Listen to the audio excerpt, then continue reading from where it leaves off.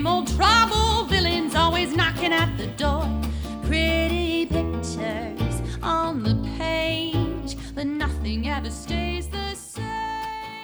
Thank you, Vandello, and welcome, true believers, to another episode of Graphically Novel. My name is Josh Wasta, a.k.a. Fallout Fieri, and with me, as always, is the government to my agent.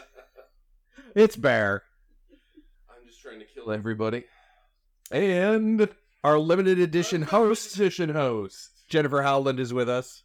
I can't even say who I am because both of my spirit animals are in the movie for this. I can't even. I'm so excited. I just don't even know what to say. Hi. Before we get into this, let's just say this is going to be an explicit episode. Fuck yeah. Because Red, which is what we're going over today, was written by Warren fucking Ellis, and that is his legal name. Warren Ellis. It's actually Gerard. You actually know his middle name? Fucking Gerard. We'll get into that later. Warren fucking Gerard Ellis. Warren fucking Gerard fucking Ellis. Fucking Warren fucking Gerard fucking Ellis. Fuck you. This graphic novel, not extremely well received, and actually only the second one that we've done on this show where this is it. Graphic novel one and done. Yep. There is more movie than there is graphic novel. Yeah, There is graphic novel, and actually, the graphic novel that you read, only half of it is actually the novel, and the other half is just artwork from the novel. Right? Super short read. So, Jen, I know you're rip-roaring, raring to go. This is one of the 6 episodes this season that you've chosen, Yes. and the second to last that you've chosen. Oh. But next is... season 1. Yes. Right. But next will be Legion. Yes. So, let's talk about your relationship with this movie and with this comic. So this is kind of a weird story. When Twitter was a new thing, I joined and followed Warren Ellis because Warren Ellis. Because Warren fucking Ellis. Right. And I knew about Warren Ellis because of Red, but also because of his relationship with Nick Cave, who is one of my favorites in the music world. They've done some collaborations on Twitter. Warren Ellis, when he joined and started tweeting regularly, would say, "Good morning, sinners," and post out. And a friend of mine and I would just at him all the time on Twitter. And it got to the point where he responded to us on a regular basis. He finally bugged the hell out of him enough. It was early enough. I don't think people realized that when you added someone that they might notice. I'm sure people did. We never thought that he would ever respond to us because he's Warren Ellis and we're us. Right. And then he did. And it was fantastic. It's a weird pseudo relationship. I'm sure that he does not remember anything about it, but he would dispense advice to us.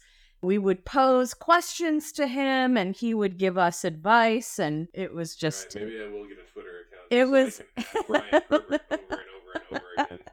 It was fantastic, but I've always just loved his body of work and his voice, and he is a rebel person. He is a rebellious outsider voice, and I appreciate those, so I've always had a soft spot in my heart for Warren Ellis.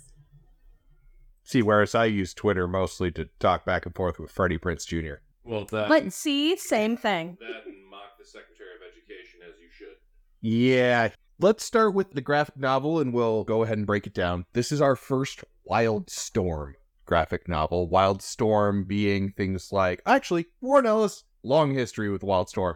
Also does things like The Authority, which is probably an early iteration kind of The Boys. It's a superhero team, but they're kind of dysfunctional. They aren't nearly as dysfunctional as The Boys is, but it had the first gay superhero couple in it. Didn't Warren Ellis also do the Castlevania series on Netflix? He sure did. God, that was so He good. also did a So good. 3-episode G.I. Joe series that was on something streaming where he killed like half the G.I. Joes in the first episode. Damn, I gotta watch that. Yeah, Yeah, let's not forget Hellblazer. right. He did Hellblazer and he did which I've discussed on this before, my favorite comic book series, Transmetropolitan, which is Hunter S. Thompson in the future as a journalist, and it's brilliant. Big love for Hunter. Yes. Art done by Cully Hamner, who also helped write Red. We've talked a lot, especially during our Preacher episode, about cartoon violence. The cartoonish level of violence in a graphic novel when it's too real and when it's obvious, oh my god. I feel like what is on the page for Red has been recently done in movies. Things like Kingsman have done it. Kingsman was a great couple of movies. Right, but a good example of that hyper-realized violence. Mm-hmm. Almost Tarantino levels. See, Not quite. Not Tarantino, quite. but So- almost. that's one of my things is I did not like Kill Bill for that reason. I felt it was too over the edge. It's a delicate thing to get that level of cartoonish violence like Red or Kingsman and then have just Tarantino levels of it's so over the top. blood Gouts. Yeah. And some people have a very different line for that. My line is just before Kill Bill levels of violence.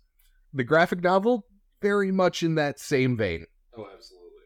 For those who are a fan of the movie with Bruce Willis, Red, the graphic novel, just follows Frank The main character is Paul Moses in the graphic novel. instead of Frank Moses. So Frank Moses. The female counterpart to Paul/Frank is Sally in the graphic novel and Sarah Ross in the... Which is a weird change. This is just my supposition. They went with Frank in the movie because it sounded older than Paul. Mm.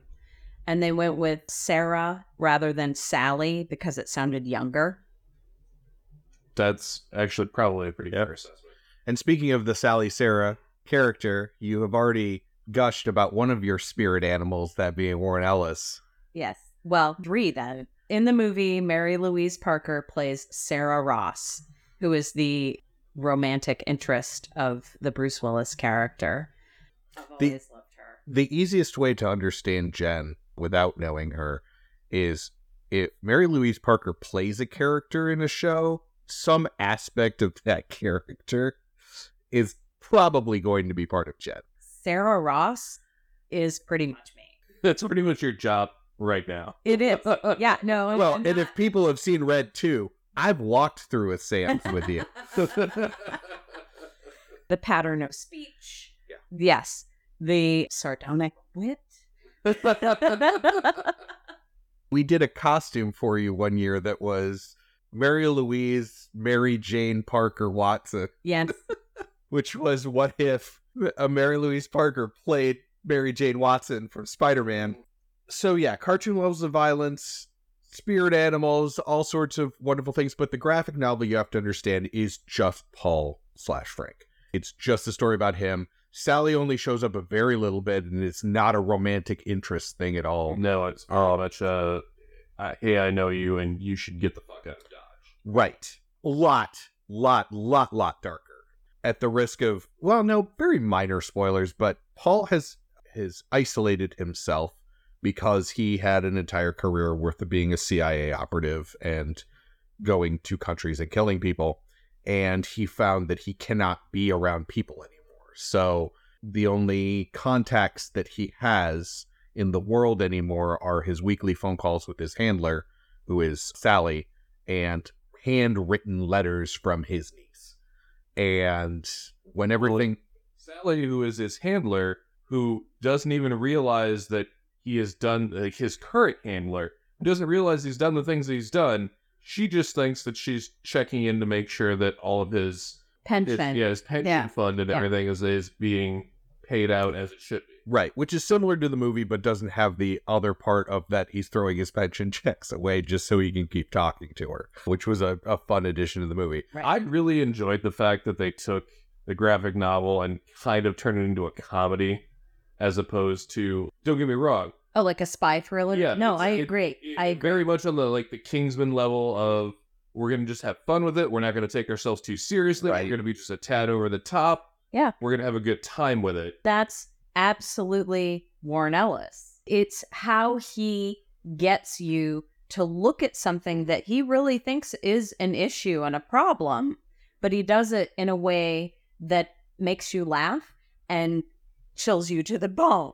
You're like, oh shit, oh my God. Like, Right. you're laughing at it, and then you're like, oh fuck, yeah, this is how it really is. Can we just talk about the cast? Yes, the movie? please. Movie for Please. just a second. Like, that is Please. all of my notes. Yes, Yeah. because when we For get to this. Marvin, I've got a bombshell for y'all. I've got a potential what could have been. Even just the highlights. So Bruce Willis as Frank Moses as opposed to Paul. How is he not perfect for the part? There's a ton of viewers out there that have already seen him in, 5 different Die Hard movies. Well, Point. not at that point. Okay. Yeah. So still 4 different Die Hard movies. Can we just, I'm sorry, pause for just a moment and talk about the best Christmas movie ever? Right? Die Hard. Die Hard Yeah. is a Christmas movie. Right. If you don't think it's a Christmas movie, then you can at me, and I will just... Oh, you jump can your at me. shit. At me all day, because I will school you on how much that is a Christmas movie. And if you don't think that's a Christmas movie, then we can't be friends. I agree with you. Line These- drawing. these In are the the reasons sand. why we are friends. All right, sorry. Obviously, Bruce Willis, perfect for the part. Mary Louise Parker, perfect for her part. Take a look at her For the role. way they wrote her part in. For the way they wrote her part. Take a look at her role in Weeds. Mhm. These characters are very similar. Mm-hmm. Let's move into one of my favorite actors. Plays the bad guy for most of the movie, Carl Urban, Yes. who was like nerd actor extraordinaire. Yes. The best Dread. Right? The Best Dread, Chronicles of Riddick, New Star Trek, The Boys, which you're going to see. Oh my God, yes. Season So 2. good. Season Yep. 2, Lord of the Rings, Thor Ragnarok, which is the best Hulk movie ever, Right. Born Supremacy. He's been everywhere. He's done everything. Carl Urban is amazing.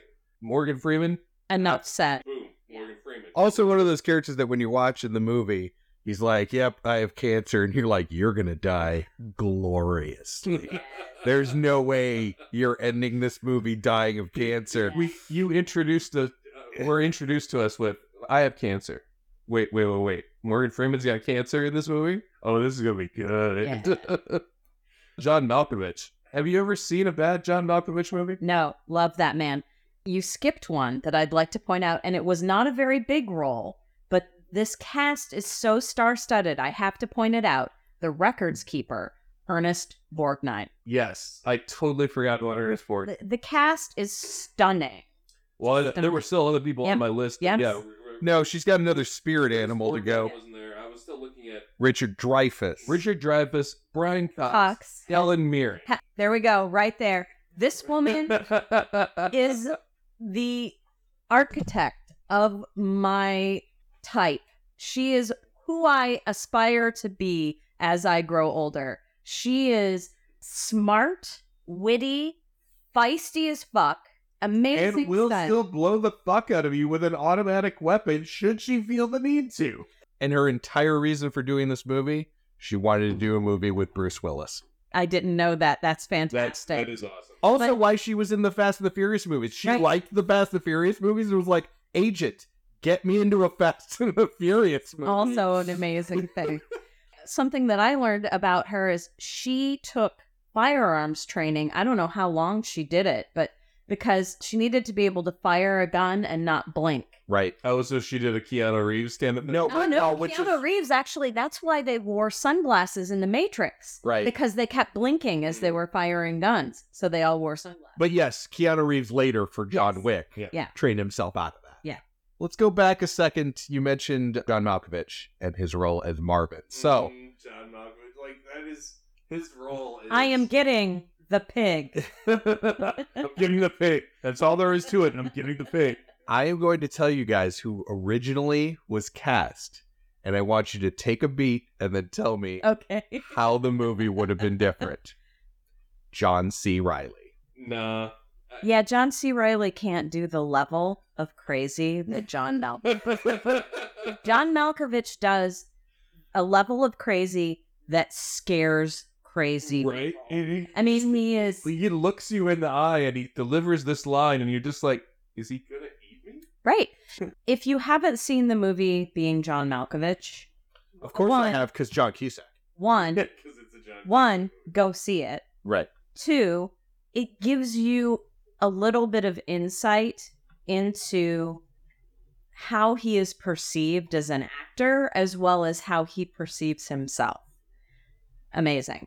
Nothing against John C. Reilly, but I just don't think he would bring the same level. Also, he would be too young. You're Be right. too young. The part probably would have been rewritten. Right. So, But I liked the idea of all the retired agents. Yes, everybody and- coming yeah. out of retirement Yeah. for like one last huzzah, All of the governments underestimating them just because they're retired. right? Like, there's a reason that they're red. Retired, extremely dangerous. And which is never talked about in the comic book. That's right. It's never referenced that. They did bring it up one where he says so, it was labeled yeah. red, but They never actually explained. Right, they what- never explain what the letters. yeah, what it means. No, because he was green. He becomes red when he becomes reactivated.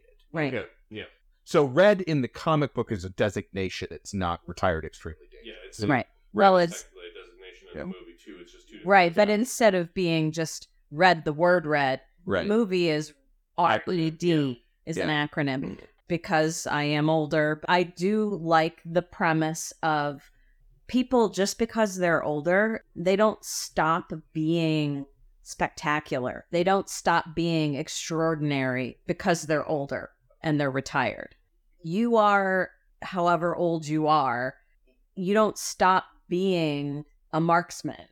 You don't stop being intelligent. One of the phrases that I learned when I used to fight in Amtgard was "old age and treachery will always win out over youth and enthusiasm." Amen. The first movie that we've discussed, only an hour and a half, and the graphic novel is not that many pages. Bear said half of it is artwork instead of Right. the Well, and it's actual laying story. out the storyboarding for the Right. book. Looks like it's a total of 74 pages. right. The graphic novel is 74 pages. There's not a lot of dialogue on that, but No, the but story is it's- well It's told. a shit ton of violence Right. packed into those 74 fucking pages. But a one and done. I'm going to change our typical "would you keep reading this" a little bit and say, should it have continued? I'm gonna go with no, honestly. In today's society, you get so few standalone stories. Can I just have us tell a story about this one moment in time and just be done with it? No, it has to have a sequel, it has to have a trilogy, it has to be Land Before Time 12, because you just need to keep going and going and going and making money off of it. Can we just have something, enjoy it for its time, and be done with it? But do you think that the media was a better platform for that then? Because Red had a sequel. Like we said, let's take a look at that cast. Right. The graphic novel itself, if they made another graphic novel, maybe. But I'm happy that was it. It was done. Also, I don't think they could have made the exact plot of the graphic novel into a movie because they already did that with the Tom Cruise Mission Impossible. We're going to break into the CIA. With far less violence. So, yeah. My thought is Warren Ellis had something to say about this, and he said it. Where would you go? He made his statement. As far as the movie goes, I'm thrilled with the sequel. I think the sequel actually is fantastic. And a lot of times when you do a sequel to a movie like Red, it's just an obvious cash grab. Yeah. And I think they did a really nice job with the sequel. Yeah, They made it absolutely. compelling. Yep. They made it interesting. A little character growth. Yeah. And I got to see all of my favorite actors again, One more time. being badasses. I was in the similar boat. It's our table question, but I think everybody's in agreement. I would say that if Warren Ellis had more to say on it, he would say it. He's not a shy dude, and he's not somebody that if he said, I have a comic book idea, anybody would tell him, well, let's not. I will say that this comic would be a high recommend for me just because if anybody ever wants to understand who Warren Ellis is and not read 12 issues of something or get into a series, I would number one recommend Transmetropolitan, but that's 60 issues. Even the first graphic novel is 6 issues. It's kind of a commitment. But this is 74 lean pages. It goes by quick. It's like a half an hour read. And not a lot of dialogue. A lot of action, panels, and the story just goes. Kind of the opposite from when we talked about Lucifer the last time you were here, Jen, which is much more meticulous. We've described this before as the movie Crank. Oh yeah. where it's 30 seconds of plot and exposition, and then the rest of it is just go.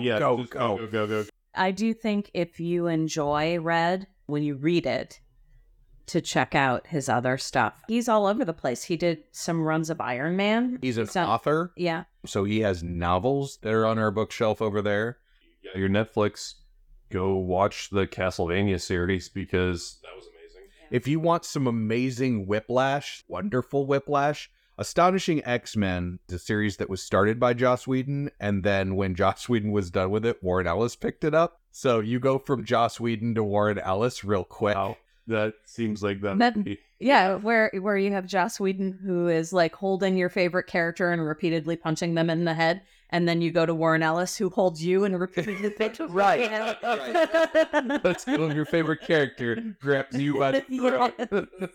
Stops with the witty dialogue. And we would be remiss if we did not mention Warren Ellis's recipe for a cocktail. His recipe for a cocktail is to get yourself a pint glass, get a bottle of whiskey, fill the pint glass with whiskey, and punch the person who ordered a cocktail. Thank you, Warren.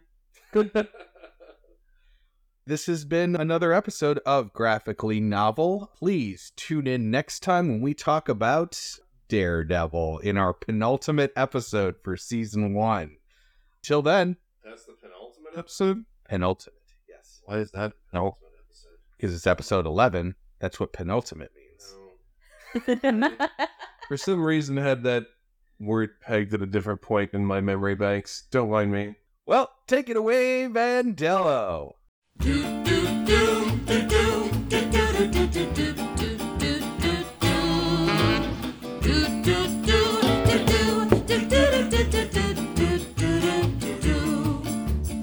Come with me, I'll tell a story that you might have heard before. Graphically novel, but the same old trouble. Villains always knocking at the door. Pretty pictures on the page, but nothing ever stays the same. Do do do do do do do do do do do do do do do do.